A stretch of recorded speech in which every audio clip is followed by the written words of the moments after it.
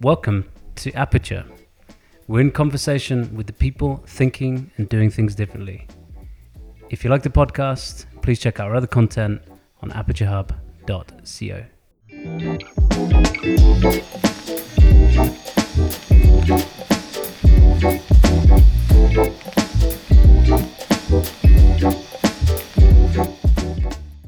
Welcome to the Aperture podcast. This podcast is part of our series on the future of work. I'm here with Garrett Cassidy, who is CEO of Trezio, who are building a financial safety net for the self-employed. We are also here with Jonathan Key, who is co-founder of Labour Exchange, a platform to help underemployed people earn more. And lastly, we're here with Gareth McNabb, who is co-leader of Open Banking for Good at Nationwide, which is not just the UK's largest building society, but that's actually also the world's largest building society. Gareth, talk to me about the day-to-day life of a co-leader of Open Banking for Good. Sure. So, my role within Open Banking for Good is many and varied. I am first port of call for the 5 different fintechs who are part of the programme for anything they need out of Nationwide.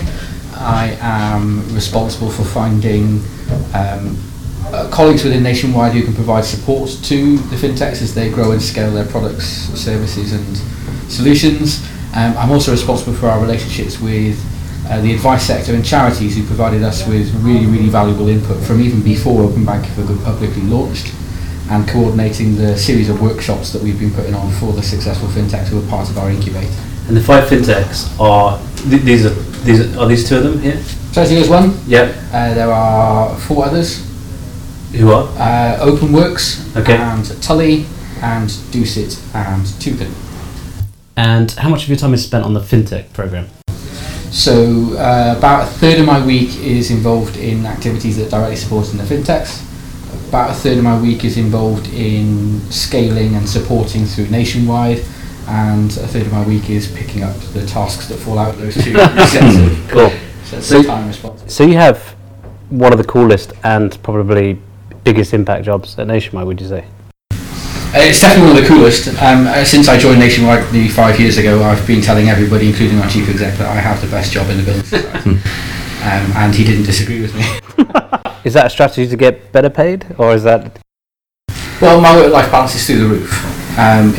Job satisfaction is through the roof because I'm on a mission to help improve the lives of people who are financially squeezed, doing what I can to have a meaningful difference to people who live lives impacted by poverty and problem debt, and the fact that I can earn a living to do so, particularly in this innovative way, leveraging the best of fintech, charity world and large financial services to help make a meaningful difference to 12.9 million people financially squeezed. I'm the happiest man in Nationwide, I think. So Jonathan, what you're trying to do at Labour Exchange is the same as Gareth's trying to do through his job, which is help those who are financially squeezed, right? Yeah, completely.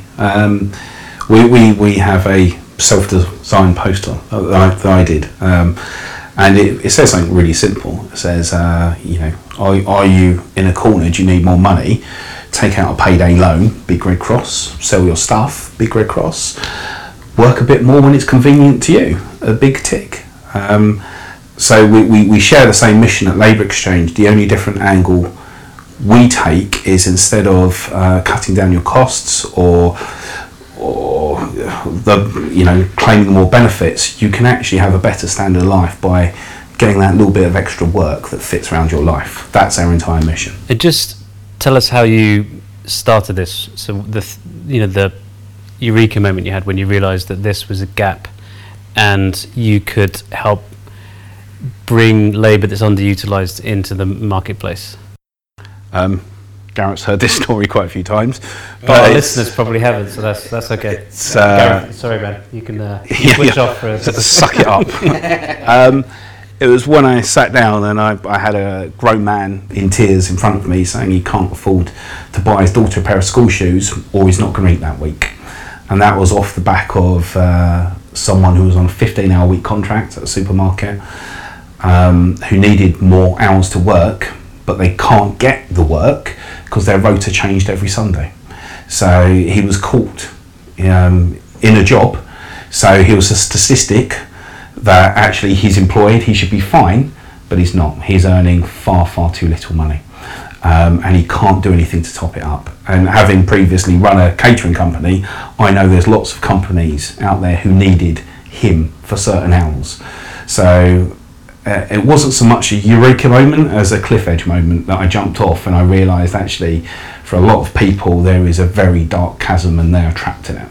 So what Labour Exchange does, it's basically a ladder out where that person can, on an hour by hour basis, say when they're free, and then businesses tap into their time. So you create that win-win. They get the work, the business gets the extra staff, and we work on the basis that no one is lazy. Very few people in this country are lazy, they just haven't got the chance. But businesses aren't evil as well. Give a business a chance to do the right thing that doesn't screw over the business, and they will. And that's what Labour Exchange does. And so for somebody like that gentleman you're talking about, whose rota changes every Sunday, so when that person knows their rota, they then list the 3 hours that they have the following week. And that's all they do. There's one of the things we have on our platform, for very little written English, because we've realised that is a massive barrier for people. So he lists when he's free next week, and it could be 1 hour. Now previously a recruiter won't touch him, and most work platforms won't, because you can't make money from that 1 hour, but because we've automated everything, you can. So he lists it for 1 hour or 2 hours or 5 hours when he's free, and then when a business has a demand, they search for the hours they need, the people come up and they click book. And it's that simple, is that there's lots of people want the work and there's lots of businesses who need the staff. Why aren't they connecting? And that's what we do, we help that connection. Perfect. And so the connection with Tresio is because Tresio were on the nationwide incubation program. And for you, Jonathan, the connection with Tresio is you're now looking to adopt the Tresio service for the users on Labour Exchange. More than look at, we are adopting Tresio. Okay. Yeah, it's as a cast iron, because there is a substantial need for people to be supported. Just because you're self-employed doesn't mean that you're a second-class citizen. You should have the same benefits and packages that an employee gets, and that's where Tresio comes in. Gareth, so if you wouldn't mind just elaborating on what Jonathan's saying there with Yeah, the same bundle of benefits. So the real key piece here is, as people shift from traditional employment or mixture of employment and self-employment, they're leaving behind what a lot of employers would have provided in terms of, holiday and sick pay, and then also workplace insurance and pensions and all of that kind of thing, and also the fact that they then, in that model, they fit into what the system expects, whether it be banks, building societies, they fit the traditional model of what a worker is, and therefore can access products. By stepping into kind of self-employment, they step off that. They effectively step off a cliff and lose those protections, and lose the fact they no longer look like a customer that banks can service. So what we're really trying to do is rebuild that almost from the ground up, starting with helping them kind of manage their cash flow through variable income, but also importantly then starting to add the protections like personal income protection type disability insurance, so that if they do have a long-term an accident that causes them to be out of work for long term, they're protected, and building that towards longer term savings and pensions and things like that in the future, so that we can effectively get to a point where people don't have to trade their kind of flexibility for financial security. So I just want to take a slight step back, right? So the thing that unites you and is that you're all focused on the world of self-employment. And would you agree that there's a structural trend towards greater self-employment? And what is it that's causing that shift? So maybe, Gareth, if you could start us off. And seeing opportunities where the benefit system 15 years ago had that cliff edge on 15 hours, so excellent, we can offer lots and lots of 15-hour contracts that people will flock in for those, and they won't want the 16th hour. We can look like we're making a dent on employment numbers, but actually it just suits us as a massive corporate to have a low cost base on our workforce. So I see, this isn't nationwide analysis, this is me, I see there's a positive thing around a generation that's entered the workforce in the last 5 to 10 years that platform work and so on can really, really suit, and self-employment can really, really suit. But I think it's also a fallout from some social policy changes at government level in terms of benefits and employment rights. And I think one of those is a very, very good thing, and the other one is one to watch very carefully. And Jonathan, coming to you, what do you think is the relative balance between it's crude to call it the good form of self-employment and the bad form of self-employment, but picking up the idea that there's a positive and negative. And I think you might argue that there are demographic aspects to it, right? So depending on regions of the country, maybe gender. So what's your view on the sort of relative balance of good and bad self-employment? Before I answer, I just want to go back slightly. Please. Because one of the things I'm quite passionate about is that the modern argument that the world of work is changing more than it ever has, I actually think is a fantasy. I think the world of work has been changing dramatically for the past 30 years, and we blame technology that it's exacerbated it, but it's not. So I started this business off the back of someone on a fixed hour, 15-hour contract. So there's always been this how supply and demand kind of thing. And actually I think people were more exploited on 0-hour contracts and 15-hour things because it was very fixed. The business got everything they want. So I think we're actually in a period where we have an opportunity to make things better than what they were. I actually think the flexibility can be there. So the demographic on our platform, 30% of people are over the age of 55. So it's not just the young people. And we focus purely on blue collar workers because generally they're people who get forgotten about because you can't make a lot of money for them. So they're not people who want to changing the world isn't on their agenda. It's actually having a balanced, good life where they can bring up their kids and they can do that kind of stuff. Now, there is an opportunity there for those people. There's an opportunity there for businesses to use those people's time, and there's an opportunity for those people to use their time in a way that they want. Now, for the first time, I actually think in 50 years, we're having an honest conversation and we can make it work for everyone. Where it hasn't been, I think this is a complete fantasy. There's been a lot of people on part-time work who wanted full-time. There's been people on this kind of contract. Where actually I think with the technology we've got now, we can shape the world of work where it does work for everyone. But you have to be, self-employment can be used as a way to cut costs because you don't pay employers' national insurance contribution, you don't pay this, or it can be a way of giving that flexibility. And through companies like Tresio, you can have that support package as well. If you look at self-employment as a way of cutting costs, for want of a better word, the country is up poop creek without a paddle. If you look at self-employment as a way of actually getting the workforce to where it needs to be in a way that helps industry but also helps the individual, then I think it's sunny uplands for everyone, but we have to take that bold approach. This idea of, because I 100% agree with what you said, which is I think if we were to portion sort of percentage of blame for where we, where this situation at the moment, I think technology only accounts for a small part. I would agree, but if we can use technology to change this situation from being sort of zero sum to positive sum, where self-employment is empowering, self-employment brings autonomy and flexibility. But it doesn't mean sacrificing that bundle of traditional benefits, then it's very much a positive sum game. And that's, so Garrett, just want to hear your... Yeah, so because this is what's driving your mission. Yeah, I mean, this is what's driving the mission, is the piece around effectively putting self-employed in control of that, and more importantly, giving them the tools so they can be in control. Because, if they're just without the tools, they spend most of their time just trying to manage their money week to week, trying to understand where it's coming, where it is, and really struggling. So it's first of all, give them the tools so they can manage better, and then give them the access to other products. And what we're seeing very clearly is, people need workers.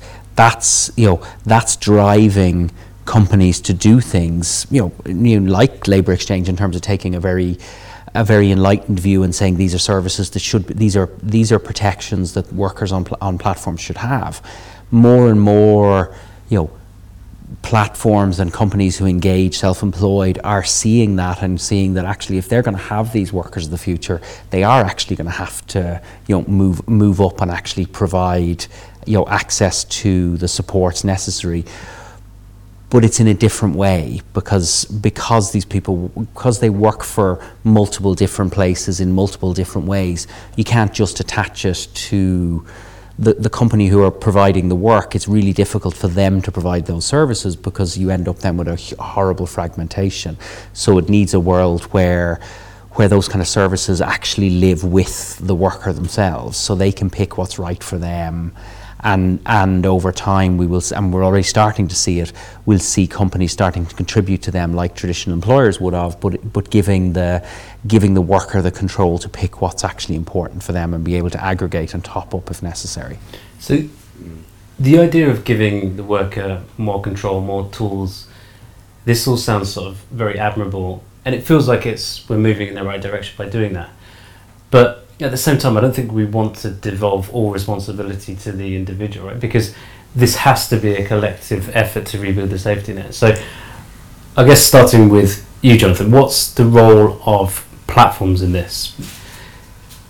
What do platforms need to do to empower individuals to be able to better provide for retirement and rainy days and accidents and all the other things that they would have got as part of an employment contract? A weird connection, but there is a point to this, honestly, is during the financial downturn, there was a substantial less redundancies than what everyone thought. Yeah. And the reason is companies realised that actually good staff are hard to come by. So they prefer to take a financial hit and keep the good staff. Now, all the platforms, they're going to get into a situation where they're going to run dry of people unless they up their game. So they've got to take a lead in going, yes, okay, you're self-employed, but we have got to provide a base around that self-employment where you are supported. And that's exactly what our mission is that, yes, you top up your income, but actually you're not left by yourself. Because I always go on about bandwidth. When you've done 45 hours a week, your bandwidth is limited. You're not going to wander off and find this support package. We have to be honest, and we have to say you have a responsibility, and even if they're not your employee, you have a responsibility to that person because they are using your service, and you've got to support that. And the platforms who don't do that, it's going to be like a desert wasteland for workers going on there, and they will fail. So implicit in your answer is the idea that effectively platforms will have to self-police because otherwise they'll be sanctioned by the market. But when I look at your platform, I think it's got some really interesting and really positive characteristics, right? That, for example, you've got an element of data portability, right? You've got the ability within the platform for people to build their own profiles and therefore to bid up their own hourly rate. And I suppose you've done that in anticipation of the fact that it's going to become harder and harder over time to attract the best workers. But so you wouldn't advocate, therefore, for those kinds of platform elements to be standardised and made sort of obligatory, if you like, across platforms? I think if you did that, it's like bludgeoning something to death. You'll do legislation. And let's be really frank and honest. The people who start tech companies are some of the smartest people on earth, and they will always be 5 steps ahead of people doing legislation. And I think we need to be honest about that. So what we need is a collective thing where, as a society, everyone comes to go, and actually there is a push on standards because that's what we want to do. Not because we've made a law, because there will always be a loophole around that law, always. And someone will always find that loophole. So if we push in that direction, then these people are going to have no choice. Everything will get better. And I really do see that. We always talk about a race to the bottom. I think it's going to be a race to the top. So our onboarding costs for individuals are pennies. So we have that as a market advantage over any other platform, and that's because people get treated better. And the more we do things like support them, the more they get stuff like that, the lower our onboarding costs are going to be, and the more of a market advantage we'll have. Gareth, what's the role of financial services providers like Nationwide in this new world of self-employed? Are you merely providing a sort of intermediary, sort of aggregated service to link people to products like Trezio, or is it a financial literacy type relationship with those customers? What is the role of Nationwide in helping these new self-employed people navigate this new world of work? I think the role of financial services in the main is to see this balance between opportunity and responsibility, which I'm hearing a little bit in what you're saying, Jonathan, that and in your pushback, that it's not that there's a responsibility on platforms, there's an opportunity that if they take it now, they can shape what this regulatory framework would look and feel like, and then if consumers and workers need the protection of that being formalised, well, here's a thing that's working for the top 3 platforms, codify that, then everybody gets good standards. And I think similar within financial services, there's a balance between a responsibility on us. When you see segments of a market not being able to access and navigate that market effectively, like the self-employed, there's a number up in our office, isn't there, Gareth? Something along the lines of 6% of self-employed access the insurance market compared to high 50s, 60s of full-time employed of any type of insurance. Now, when it comes to keeping a car on a road, it's a legal requirement. When it comes to keeping your contents insured against theft or fire or whatever, many people see that contents insurance is an optional extra that if I can't afford or I can't be properly risk priced for, then I don't need to have. But that shouldn't be a choice you feel forced into because the market can't price you properly. That should be an active choice you made, knowing all the factors, and the financial services firms you went looking at, knowing all the factors about you too. That should be a choice, you're not compelled to opt out of mainstream insurance market. So there's a responsibility to make sure no single segment of the economy goes underserved or without access to the financial services products we all need to survive and thrive. Sounds like I'm quoting a song, doesn't it? But then there's an opportunity, I think, to work out what that actually looks like. We have a very active regulator in financial services who doesn't mind being relatively interventionist when it suits them, and that's a good thing for consumers, and I think a good thing for financial services. And it gives those forward-thinking financial services firms the opportunity to, as I've suggested platforms might want to preempt that regulatory push, spot this gap that's kind of in the middle of, is it personal current account banking with a couple of added services? Is it business banking light? What is it? Well, we kind of don't know because we don't really know how to describe these self-employed people who aren't quite self-employed, or these, are they gig, are they platform, are they topping up? What are they doing? Well, they're kind of in the middle of being personal customers and business customers, and rather than trying to force them into the categories we have currently in financial services, there's an opportunity to work out what we do in the middle, while the regulator also pays attention to underserved segments of the market. So I think what we've done with Open Banking for Good, taking a new technology, inviting new fintechs and offering some support to help them develop the services and products that they are, is a really good example of how you stimulate interest in innovation in that middle space. It gives a really interesting challenge to us, Nationwide, as sponsors of the programme, but also to wider financial services to say, hey, there are products growing here, services growing here, there's a need here. Now, whether an untapped need is a market draw to you, or the potential regulatory pressure in the future is a draw to you, whichever floats your boat, mate, come on in and let's work on building something that works for this middle group of people. And what is your role there? So is it about helping customers to discover these new types of services? So yeah, you did ask about financial literacy, didn't you? And I have a personal bias against any suggestion that information remedies are a good idea. Yeah. Giving consumers more information, they will make better choices, and well, that puts all the blame for their choices on the individual consumer. And Jonathan, you've already mentioned bandwidth. They're financially squeezed to the same problem, whether they work 45 hours or not. If they're taking any serious time each week to balance their weekly income against their monthly outgoings and make that fit. That's not something I have to do. I get paid monthly, my bills go out monthly, everything works fine for me. So I've got space to daydream about paying for my kids to go to uni, where I'm going to go to holiday next year, my AVCs on my pension. But that same bandwidth that I have available for my long-term financial planning, the self-employed, the gig worker doesn't have available to them, even though they may very well have the money and the financial literacy and the wits about them to do so. They've exhausted that bandwidth on making the day-to-day and the week-to-week work.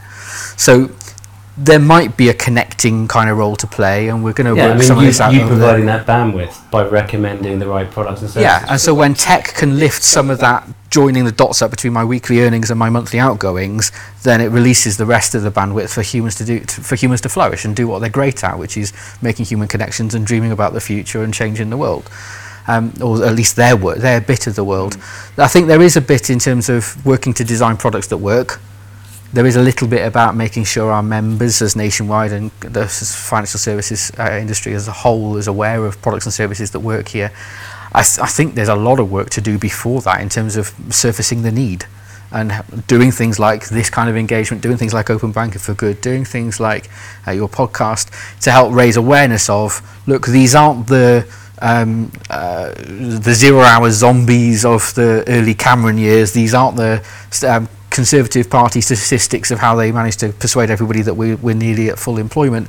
These 0 hours isn't the bad thing. That the Labour Party might make people feel like, actually, there's some people feel forced into this, and there's many made an active choice. It can't be beyond the wit of man to make this work for humans. Yeah. So let's work on making it work rather than insist we go back to the 60s. So I think there's some stuff there. I'm like I say, I'm resistant to the idea of just flagging, hey, have you heard of Trezio? Have you heard of this? Have you heard of that? But I think there definitely is a role. Does banking move into being a platform? But there's some arguments that say it should go that way. It's going to have to either go, banking is either going to need to go towards being a platform that other services and so on sit on, or it's going to need to create its own service to sit on other banks' platforms. And in the world of open banking, that very much is the future ecosystem. It's one of the reasons why we initiated the program in the first place was our chief exec described open banking as the Uber moment for financial services. From this point forward, financial services looks totally different forever. And we want to make sure that we don't have these new products and services done to us. We want to be participating in the creating and fostering of those services and products. What do you think, Garrett, should be the role of institutions like Nationwide in helping self-employed people to navigate better their financial management? I mean, the key piece here is, certainly in the UK and in most developing markets, these people are banked.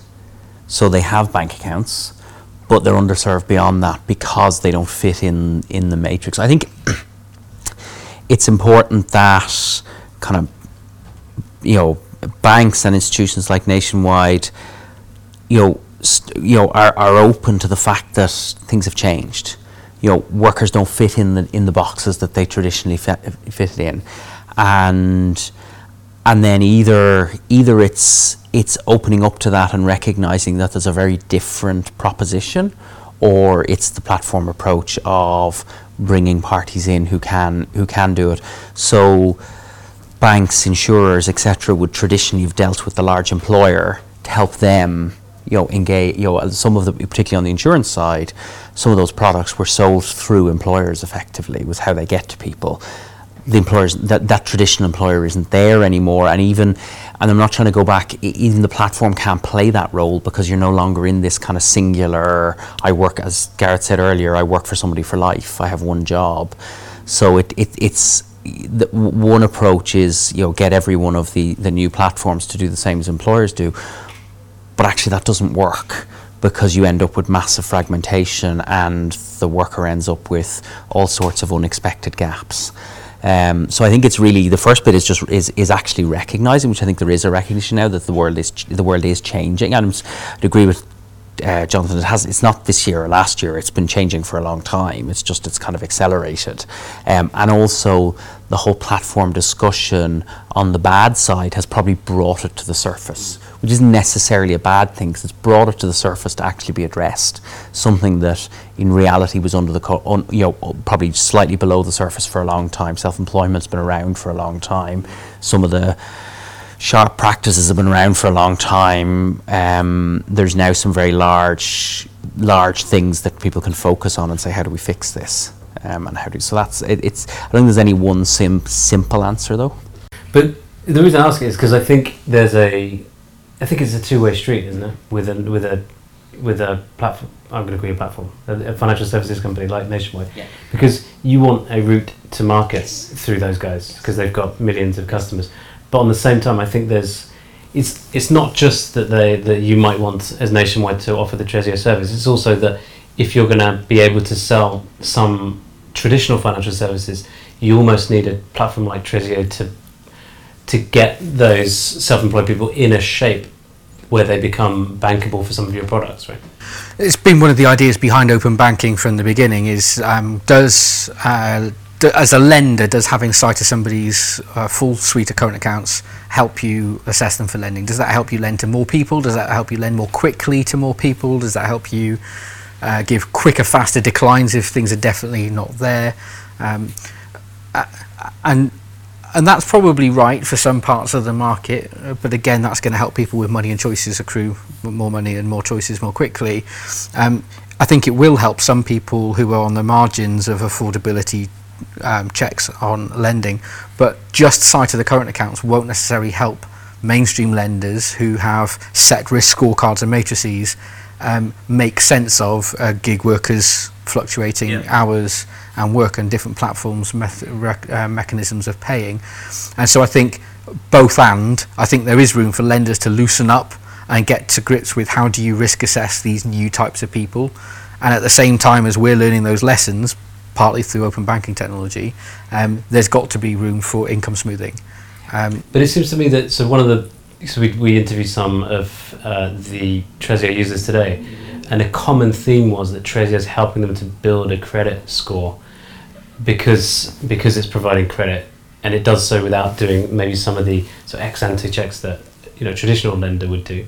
And so that's what I meant by once they've got that credit score through Trezio, they then become eligible for the kinds of let's call them higher value products that Nationwide could offer them. So it's almost like Trezio isn't just seeking a route to market through Nationwide and providing a service that might be useful for income smoothing. It's also getting those individuals into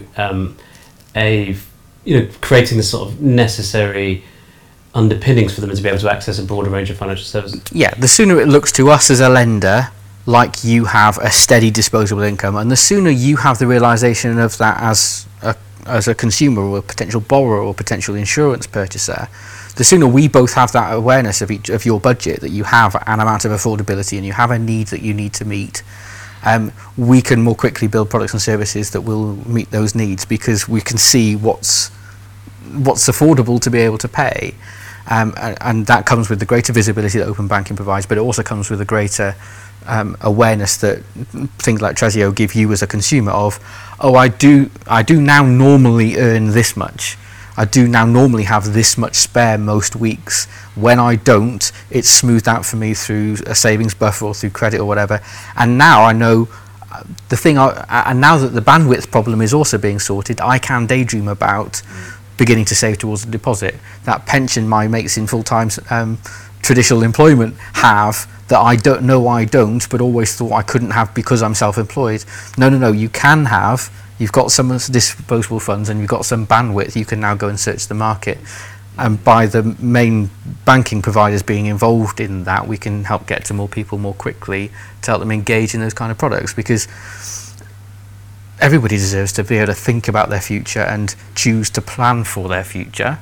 If they choose not to, it's a choice, but they deserve the right to choose about planning for their future. Now, until you've had your income smoothed and there's some kind of disposable income identified and the market's created products for you, it's not really a choice, is it? The self-employed goes without a pension, and the self-employed goes without some insurances, and the self-employed goes without some important personal and family protections. People in full-time employment are worth a lot of money dead, aren't they? 5-6 times their salary, plus in-work, like death in service benefits and things like that, and that's without parting with any money to purchase any other kind of protections. You just think, well, look, that's an awful lot of families that are going to be going without something that 20 years ago most of us would have got. That's not quite right. But so I think it's not just on us to be able to have a greater visibility of your finances.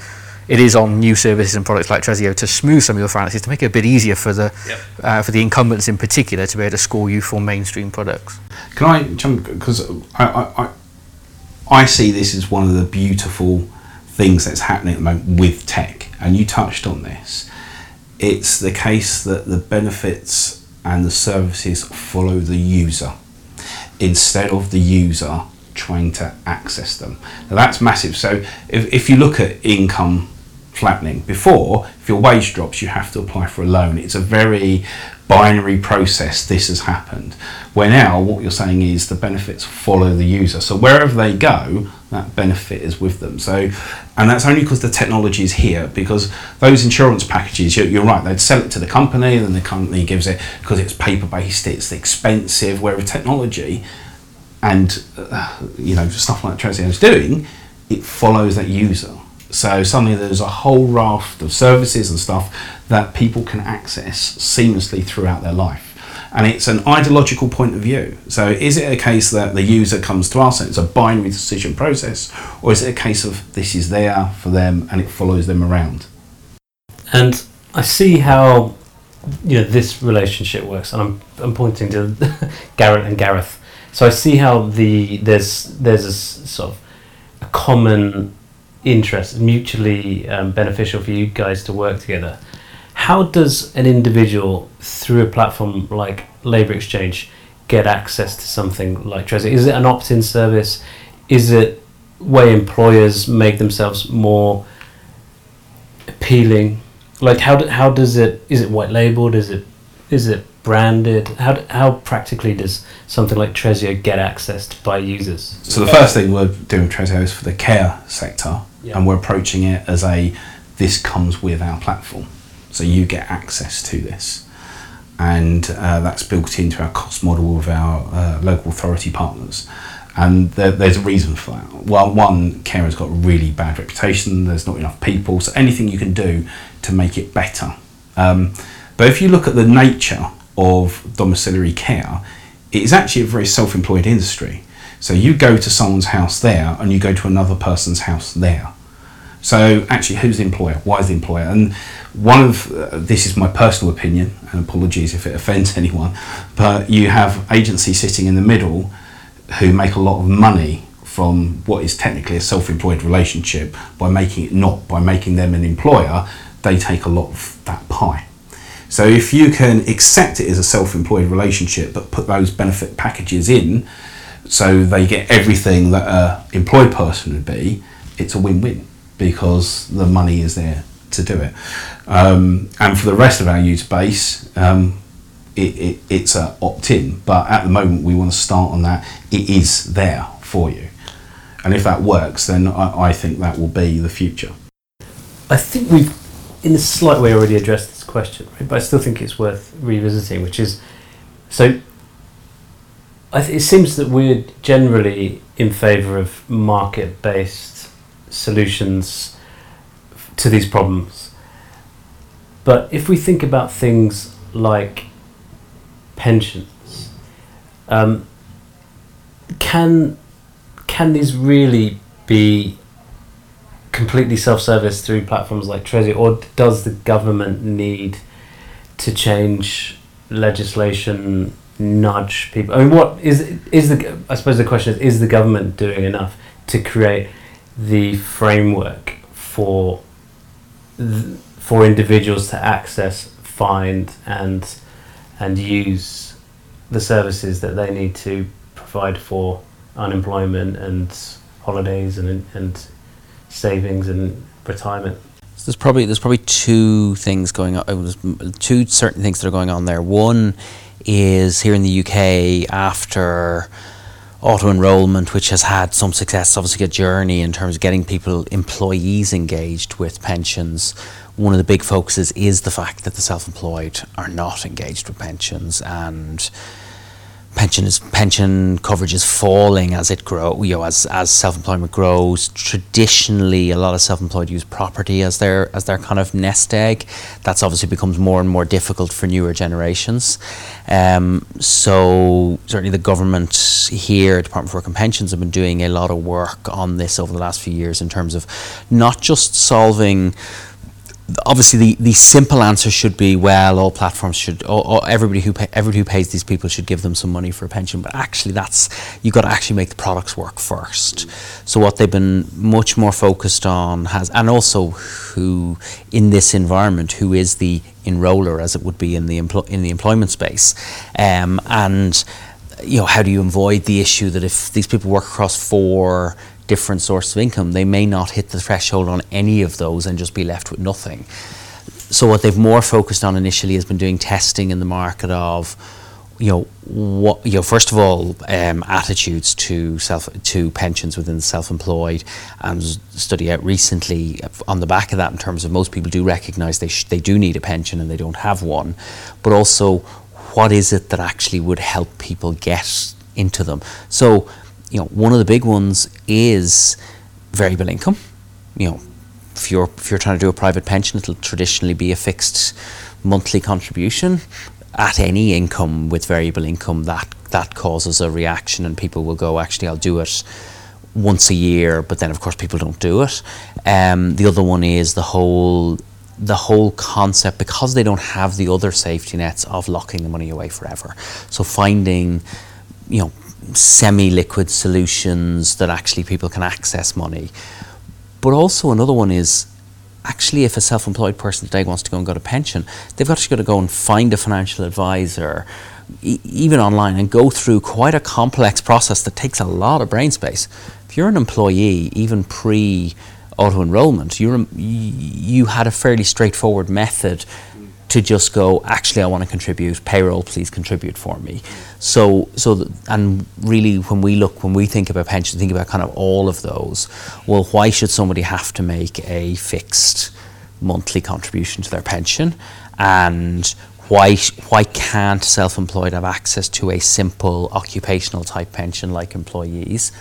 And yes, then when they have the headspace to think, they can engage with the pension and actually start thinking about, well, do they want to think about different investment strategies and things like that? But a lot of these self-employed, on mid to low earnings, actually just getting some savings going is important.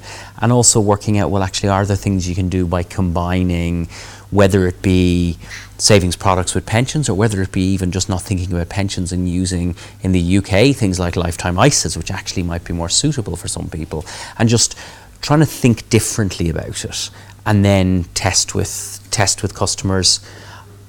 I think one thing that then is emerging with those so there's nothing today in regulations that stops us doing that. So it's just a matter of trying to find a way that works, seeing it work, and then see, well, actually, with it working, are there other things that government and policymakers can change? Because there's no point in going to them with an idea. If we get something working and can prove it's working, then it gives a template to actually take that forward. It sounds like your description of government activity sounds like they're becoming a platform as well, right? In a way, because they're adopting platform type approaches to innovation, small experiments, testing. Yeah, so they're engaging with industry, but not just traditional large financial services firms. They're engaging with fintechs as well around how do we find a different way. They're engaging with representative bodies, associations on the pension side to try and work out what are the different initiatives that might crack this. Because it's not going, self-employed is a fairly, broad sector. We've got the kind of platform end, you've got all the way up to higher earners and professionals, and different solutions will be required for different sectors. And what about the regulator? Because the regulator's actually been very progressive, or even / aggressive in forcing the industry to open up. So you would argue that the regulators moved very quickly, right? And pretty supportive too. In FCA Innovate and their approach to sandboxing and so on, they absolutely understand that the regulations that have been built up over 15, 20 years probably themselves aren't quite enough to help you as financial services or you as fintechs build products that definitely work in a very regulated environment. So why not come into the sandbox, build it right in full view of the regulator, who will work with you to construct the advice that they'll give as they go, so that they can build the regulations of the future based on the innovations of today. And do you think the UK regulator is particularly progressive? It's the only regulator I know anything about. But that approach of, so when you compare FCA to regulators of other essential services industries in the UK, I think they are clearly the most focused on vulnerable customers, which many people in this gap would fall into. Certainly their income is volatile enough that at any one point they might be in trouble of entering serious financial difficulty. I think they're the most forward-thinking in terms of helping the industry that they regulate to innovate. I think in other industries, some firms would find themselves in fear of their regulator rather than finding them a co-collaborator in building future products and services to help the customer base. So I think the FCA are a pretty good example of a regulator here. And if we just take an example of something they're working on at the moment in terms of almost going beyond their core regulatory piece, they're doing a big piece of work on intergenerational finance. And what does it mean? How does the financial industry need to evolve as the generations shift, as self-employment and gig work becomes more prevalent, as more and more people are in that space without the protections? So, they've been doing a big kind of discovery piece with industry and not both financial and non-financial industry around what does that mean for the future, so that they can start thinking about what their regulations, is there changes going to be required to help that as it evolves over the next 5-10 years. They're starting to look further out. Sorry, if I could just try and please. Analogy. My parents' generation were told, and they really did believe, that through their national insurance there was an individual pot of money for them, for their pension and their sick pay, and it followed them around, which is a gigantic lie. It's just a tax that goes. But actually, for the first time ever, there is an opportunity for that to be what it is. Everyone has this benefit that follows them around. So we've had a lie for the past 100 years that this is what the situation has been, and it hasn't. But we've got the opportunity to make that a reality. So, penultimate question, Jonathan. So, you strike me as not just an optimist, but somebody who's actually working day to day to fix these problems. Do you think, so all of us have talked about how this problem is being gradually sort of evolving over time, and all of us, or all of you, have said that it's now come to a head and we're now starting to deal with it. So, how did it come to a head, and do you think we're dealing with it kind of urgently enough? How did it come to a head? I suppose it came to a head because enough people are in pain. Actually, the people we're talking about, that I'm passionate about, let's be honest, are ignored virtually by everyone. The chances are they're not that likely to vote because their time's taken up. They haven't got huge amounts of money to spend, so you can't sell them loads of stuff. They're struggling day to day, so they've been ignored for a very, very long time. And what we're seeing is a world falling apart at the moment because there is a lot of ignored people who are struggling. And I think that has helped it bring it to head. Brexit, Mr. Trump, there are people crying for help, going, the life I expected isn't here, please help me. So I think it's quite good that, suddenly we're waking up and going, oh, there are these people, people who've got mould on the room all over their place that the landlords aren't fixing and they can't afford to move out. No one's voiced these people. And we're having to think, is this the society we're wanting? Because it's falling apart in a lot of ways. And on a very positive point of view, we are having this conversation and we can shape the future where we can go, it can be inclusive. It doesn't have to be one. The way I equate this, and I've said it before, McDonald's have banned plastic straws because people went, this isn't good, ban plastic straws. Collectively, we can go, work should be decent, fair, and people should be supported, and we can do that. We can do that quite. I haven't met a business owner who's a bad person, who wakes up in the morning and goes, how can I exploit staff today? And I haven't met people who are lazy go, how can I shirk work? So if you work on the basis that you've got employers who want to do the right thing and people want to work hard, the rest is actually quite easy. We just need to make it happen. Okay, so this is the final question. It's the same one to each of you, right? So one of the themes that we like to pick up a lot on this podcast is one where we think, a bit like you said earlier on, we think the whole notion of sort of, tech backlash, tech pessimism should be debunked, because there's no reason why it should necessarily follow that tech should lead to worse outcomes. Because I agree with you, I think if tech is in the hands of people are generally good, right? So from each one of your perspectives, tell us why you're optimistic about the future. We're going to go, this won't help our listeners, but we're going to go counterclockwise, starting with you, Garrett.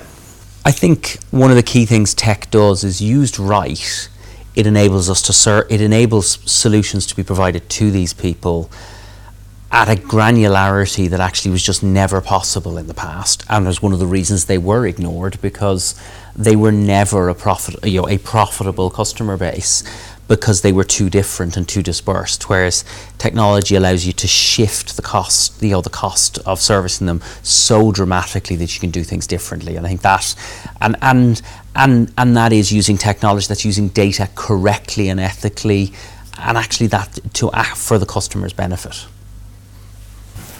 I think as a risk of technology being the main way that these benefits are deployed is that people who aren't as connected with technology or digitally are left behind. I think the reason I'm optimistic about the future is technology isn't the thing that everybody's being a big naysayer about anymore. They're kind of accepting it's here to stay and it's coming more. How can we make sure everybody's included? So at least they're asking that question. And you have big organisations committing to keeping their branch networks open because local communities need physical presence in the high street. You have organisations thinking about how can we make sure that if not everybody has broadband connectivity in their home, they at least have it on their high street and things like that.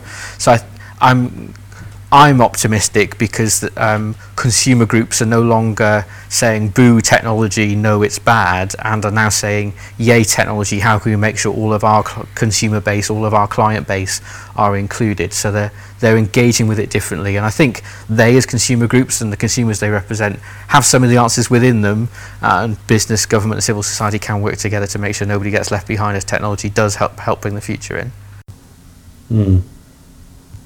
I'd probably say Cadbury's. So, weird answer. Go on. But the Industrial Revolution brought massive change, absolute massive change. And you had some bad factories, and you had some good factories, and you had people like Cadbury's who was very forward thinking. It was called Roundtree back then. Roundtrees. And Cadbury's here did, and they built towns and villages for their people and looked after them, and actually they thrived because of it.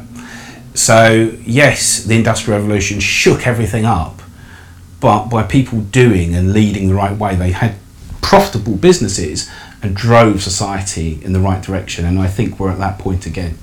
Yeah, great. So I suppose to summarise, it's obvious that we're going through a massive structural shift, but there are plenty of reasons to be optimistic that at the end state of this structural shift, things will be much better for everybody, but particularly those people that have been overlooked and ignored for a long time.